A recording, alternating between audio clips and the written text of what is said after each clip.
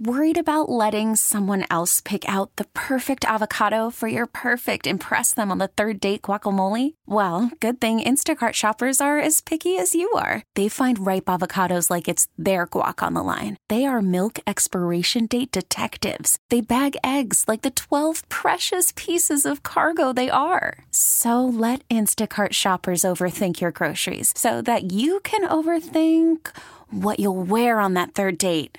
Download the Instacart app to get free delivery on your first 3 orders while supplies last. Minimum $10 per order. Additional terms apply. Time for our daily tech and business report. We're joined by Bloomberg News reporter Spencer Soper today. Back in 2013, Amazon CEO Jeff Bezos made an ambitious pledge that the company would be able to deliver goods to customers in half an hour using drones. Well, 9 years later, the company's plans have yet to take off. So, Spencer, you wrote an extensive piece for Bloomberg going over the company's efforts. Where do things stand right now? Yeah, well, a big thing that they're struggling with is they want a drone that has a long range, up to 15 miles round trip, which is further than most other companies are working on right now, and also that can carry a large payload of about 5 pounds. And so to do that, it has to be big. The drone is 85 pounds, and that makes it more of a menace in the sky when things go wrong. And one thing that happened last summer, where they're doing testing in this remote area in eastern Oregon, was a drone was transitioning from flying up and down, which it has to do from the delivery area, to flying forward once it reaches a certain altitude to cover a lot of ground. And while it was making that transition, an engine conked out and it failed to recover.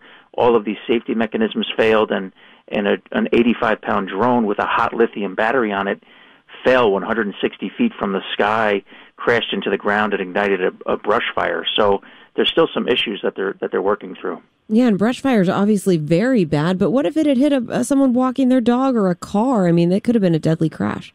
Yeah, precisely. So that's the question, and that's why they have to do these tests and monitor every test and tell federal regulators, okay, we've done this many tests, and there were problems on this many percentages of them. But the big thing here was that it was multiple failures. If you put something in the sky, it's supposed to have some safety mechanisms and redundant features where if one thing goes wrong, you can still safely land it. And this thing just failed that test miserably because everything failed and the thing crashed to the ground in an uncontrolled fashion. Yeah, and reading your detailed piece, it sounds like they're losing a lot of experts as well. Has that been a problem?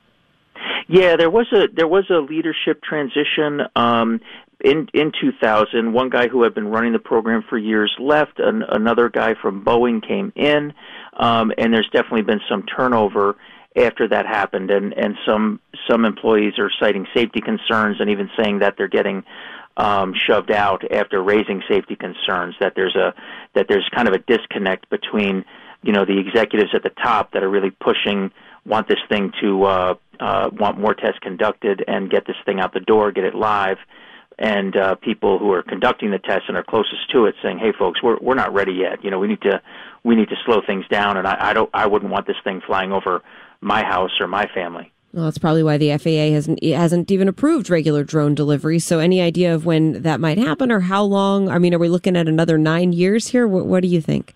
That's a great question. I mean, years is likely.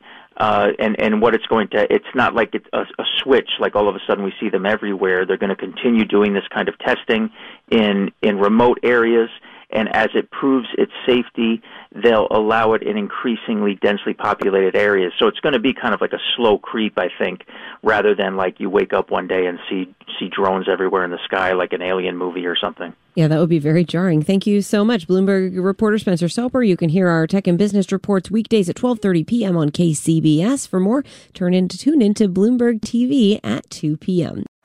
Baseball is in full swing. NBA playoffs are heating up, and your NFL team is gearing up for training camp. Listen to the latest on the teams you love here on the Odyssey app. The biggest sports radio stations in the country, providing unrivaled local coverage of their teams, all in one place. Exclusive interviews with players, coaches, and team executives, streaming live and always available on demand. Stay in the know with your favorite teams right here on the Odyssey app.